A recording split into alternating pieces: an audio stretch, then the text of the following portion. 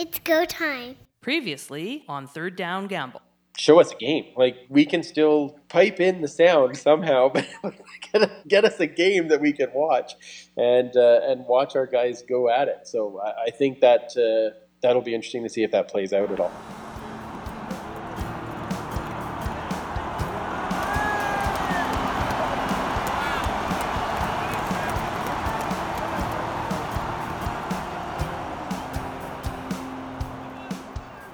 First down.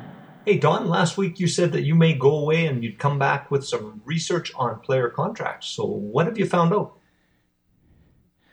Well, it was kind of interesting. It's a bit of a dive when you get into those types of documents, but it was kind of fun. There's a lot of particulars that I was not aware, but it was fascinating. In terms of it was the Philippe Gagnon situation. That's right. Being released post free agency prior to training camp.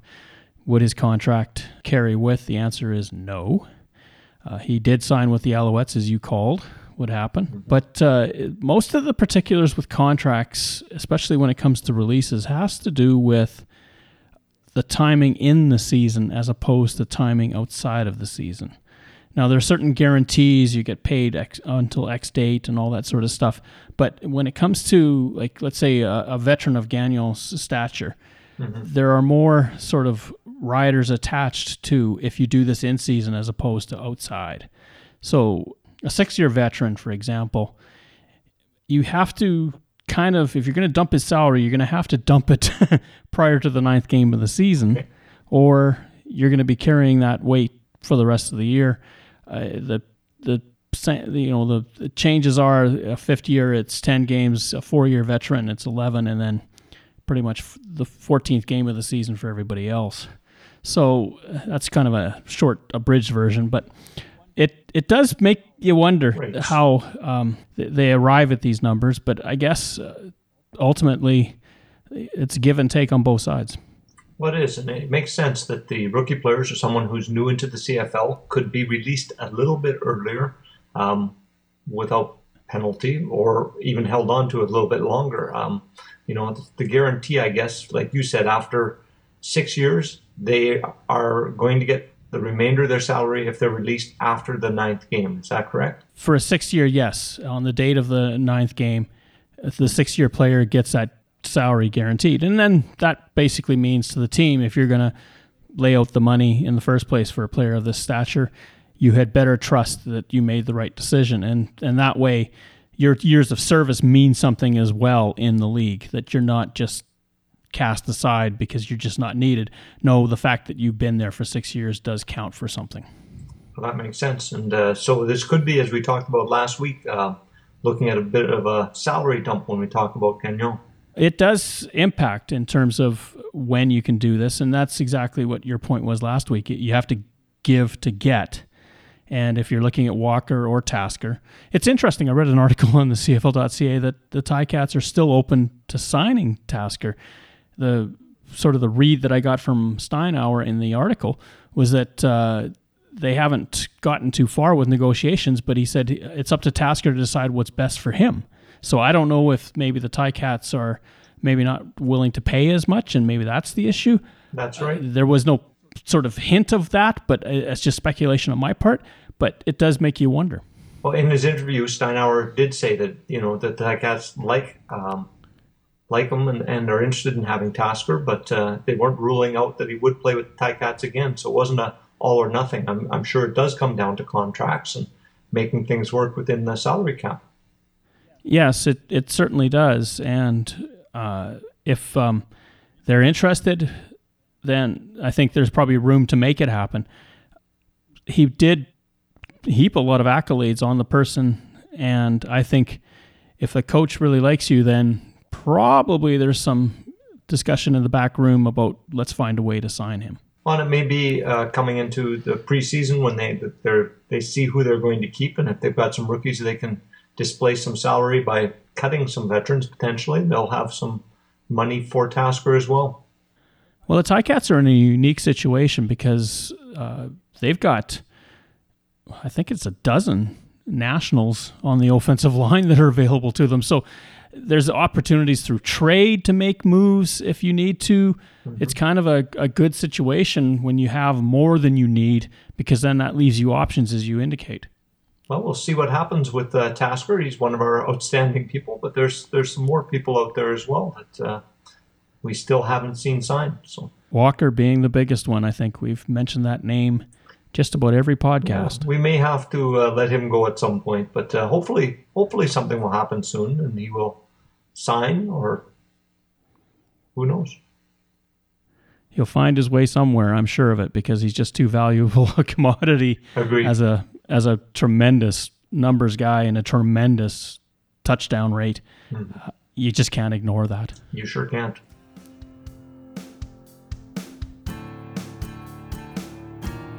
Second down. And with COVID-19 all around, altering people's lives, people's schedules, the CFL is no different. They're being impacted already by the fact that COVID-19 is about. And one of the first things to be changed was the global draft. Well, that's right. In addition to canceling the varsity combines, the global draft is now over. And my understanding is it was supposed to be on April 16th, and it's been postponed at this point to the front of training camp. Which would be in May. And if that's the case, then we hope by then they can still pull it off. But, of course, a lot of things are still up for grabs. The other impact, of course, which comes out of a different way, is that the XFL has suspended its season. And although players are technically in a contract for another month or two, they have stated to them that if you do wish and do have an offer that's a legitimate offer from CFL or NFL, you can go. And already we see some doors being knocked upon. We do. What's interesting, though, is if they let them go, are they going to have to pay them? Because as I understand it, as of right now, they're paying the players in the XFL to May 31st. So will we see some signings come up later, potentially the beginning of June? That could be because of that very same rider that you just talked about, that if you sign after the first, then you still get the paycheck until the end of May. Of course, if you want to get ahead of the curve, you might go to the team and say, I've got this offer, you can let me out of the contract now, and move forward. So it's always that juggling game. It's like free agency, right? Do you want to sign day one because everyone's chomping at the bit, but you think maybe demand will outweigh supply by day two, or do you wait to day two and find out the money just isn't there? Well, that's it. I'm sure teams will start having some discussions if they're interested in any of the people. The rumor that we've heard right now is SJ Green is potentially rumored to be heading towards the S, or at least the S have expressed an interest in him. There's an old history with him and Milanovic. It goes all the way back to Montreal when he was there. Absolutely. And so, I mean, there's certainly the other players we've talked about previously, Derek Dennis, Amonte Edwards, Jalen Saunders, who has been out of the CFL, I believe, since 2019 when the Ticats cut him. You know, there's a number of players who are available, plus some that the CFL would have had some film work on some of the games and take a look at some of the other players in the XFL as well. We've got Whitlock, I think, is one of the guys that's available that might draw some interest. Of course, there's guys on neg lists that may show up on CFL rosters. It really sort of it's a funny place to be in, I guess, if you're the CFL, because you don't anticipate these people becoming available, and all of a sudden the door just went open and here they all are. And now you've kind of moved forward in all of your budgeting, and suddenly a lot of decent talent has shown up. What do you do? Well, decent talent. And for many of the teams, they're going to have players on their neg list that you know have shown that in a professional game of the XFL, at least, they've been able to produce. So you're right. It's going to be interesting to see the contracts that come out of there and the players that do come north. You know, I imagine there'll be some for sure. I would think so as well. How many, I don't know. 1 per team, 2 per team, not too sure. NFL may grab a couple. It's hard to say. But certainly I think there's going to be enough interest that a few of these people are going to be picked up. There are. I want to go back to the global draft. My understanding, Don, is that the CFL is going to bring in 60 players who would then have a chance to go through a combine type of situation, and the teams would draft them and they would move immediately into their preseason routines of the 45 that would be drafted. So the interesting thing of that would be, you've got 60 players that you're intending to fly over, but, as of right now, all flights are suspended. So you do wonder what's going to happen. Are they going to have players do some sort of, combine on their own or testing on their own gets verified, and then teams will draft them from there? I think agility is going to be the huge part of this next 90 days in terms of what the CFL does. And if they're open to the idea of having these guys just put film on and, sending it across, I mean, it's easy enough to do in a multitude of ways, then you can certainly think of it that way. I just don't know. I know a lot of teams want to meet the person. They want to get a sense of what their attitude is like and what their desire is like, and certainly get a read on certain stats, which we know sometimes are fudged. Not everybody's 6'2" and 210. Yeah, I think that's going to be tough for the CFL, and it may impact the global players in the CFL this year. Even if you are able to get someone as early as May, you don't know who you're getting necessarily, and it will be interesting to see how that draft goes and whether or not the globals that are drafted will be playing in the league this year, if the league indeed goes ahead as projected for training camp. Third down gamble.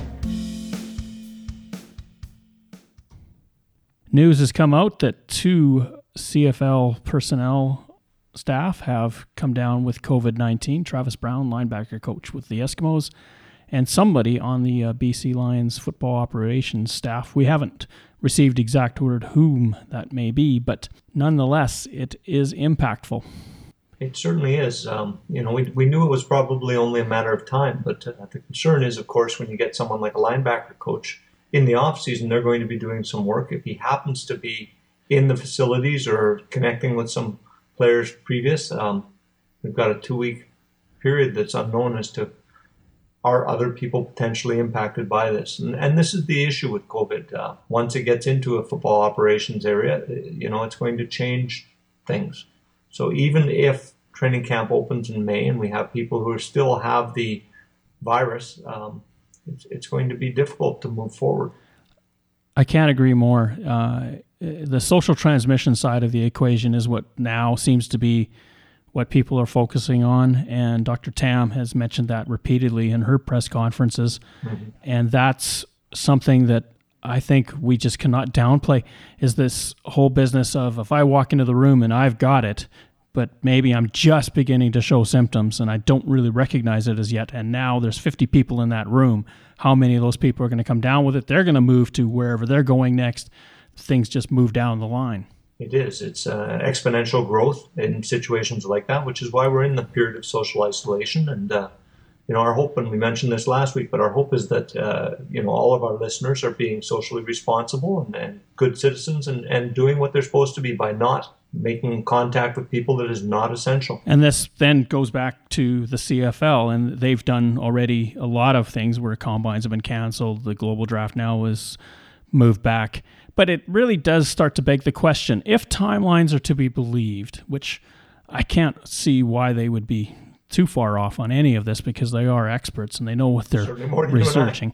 But we 2 months from now, we're talking about May. The beginning of training camp 2 months from now, right? And most think that it'll be at least 2 months before we see any significant change in this COVID-19. And then I heard today something very fascinating was that it may take 3 weeks of 0 new cases before there's confidence enough to say, okay, we can start moving back towards a normal existence. So tag that onto the 2 months, you're up to 3 months, you're into the CFL schedule lock, stock, and barrel. Absolutely, and that's in a best case scenario where everyone has bought into this, Don. And I mean, we've certainly seen on social media that not everyone is abiding by what they're supposed to do. You have people outside doing things that they shouldn't be doing in terms of not isolating, being with friends, making contact. And certainly I see that in my community, and you hear leaders in different places saying that they may or may not push stricter methods. That's not the right word, but I guess limitations on people they're not willing to do that. So, I mean, this 3 months that you're talking about could extend out beyond that as well. And if it does, the CFL schedule is supposed to start in June. We won't see that. I highly doubt that. Does it start in July? Probably not. And then, as Andrew was indicating last week, there's a possibility we could have a second wave, maybe more fierce, maybe less fierce, but a second wave maybe in the fall, which is October. You're just, what do you do? It's the CFL 2020 schedule right now. No one wants to countenance this, but it could be up for grabs depending on where this pandemic plays out in the next while. Absolutely. And bringing players from, around North America and indeed around the world now with the global draft may not be the thing to be doing at this point in time either. So, I mean, are they likely to alter the schedule? Absolutely. I think at this point it's not will they, it's how much will they, or if the league goes at all. So, I mean, that's likely to potentially have some impact in terms of playoffs, and how do we take a look at playoffs if the league in fact is able to go on a restricted or reduced level. We've had lots of discussion, you and I, and it's been fascinating having the discussion with even as Andrew got in with us as to what could happen, but it's possible that we may be limited to things like vintage games on TSN for the whole season, which would be awful in my view.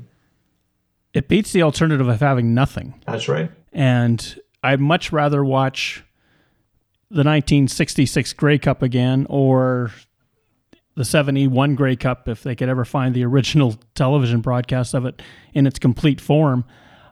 It would just, I think you have to get creative in situations like this. And I think the CFL, TSN, we talked about Superfan. He has an amazing collection of games that is beyond belief. But I don't think he'd want to go out and do this because, my goodness, the effort would be insane. But it sure would. But let's put a shout out for TSN. Why don't we take a look at it? And they're often doing the top 100 plays of the decade. Well, maybe the top 100 CFL games from the, let's go from the what would you say, starting in the 1960s to now, and start playing some of the games with some commentary to set up why the game was important or what was going on at the time. I think that would be something that CFL viewers would love to watch. I know I would. Oh, I'd be totally fascinated by it. I don't know how many games you'd actually get from the 60s because I don't know how many were recorded that still exist to this day. That's one of the things I'm really sad about, is that archiving of football games, not the greatest. No. You're probably looking maybe mid-70s before we start seeing a real influx of recorded games that would be available. Even if you were to start with that, and some of the playoff games I'm sure were archived as well, maybe in the 60s. So if you were to start there and start having, media personnel from all around Canada and who are CFL fans start to put together a kind of blog, if you will, or a vote as to which games they would posit as being the ones that are the most interesting games that they've watched. Because certainly from our perspective, Don, we would take a look at it. Being Rider fans, we've watched a lot more of those games in our youth and as we've grown. So we would have that one. But I think you need people from all over Canada to vote on those to say what are the games that were important in the league at the time among all of the teams.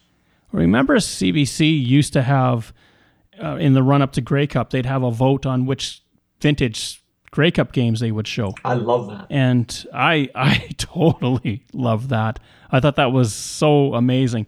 And sit back and watch how they covered the game, what the style of play was. The emphasis back then far more on running than it ever is now. Absolutely. Kicking game was even bigger then than it is now.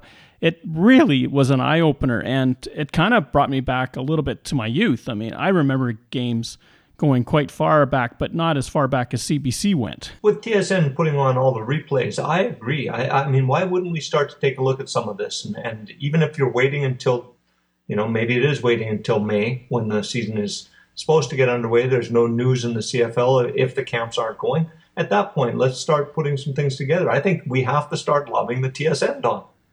Well, maybe people will, and maybe I would imagine TSN would be amenable to it because they've got to fill airwaves. Absolutely. And if they've got an audience that's waiting saying, hey, we'll watch archive CFL football games, just put them on, I think they'd be more than happy to oblige.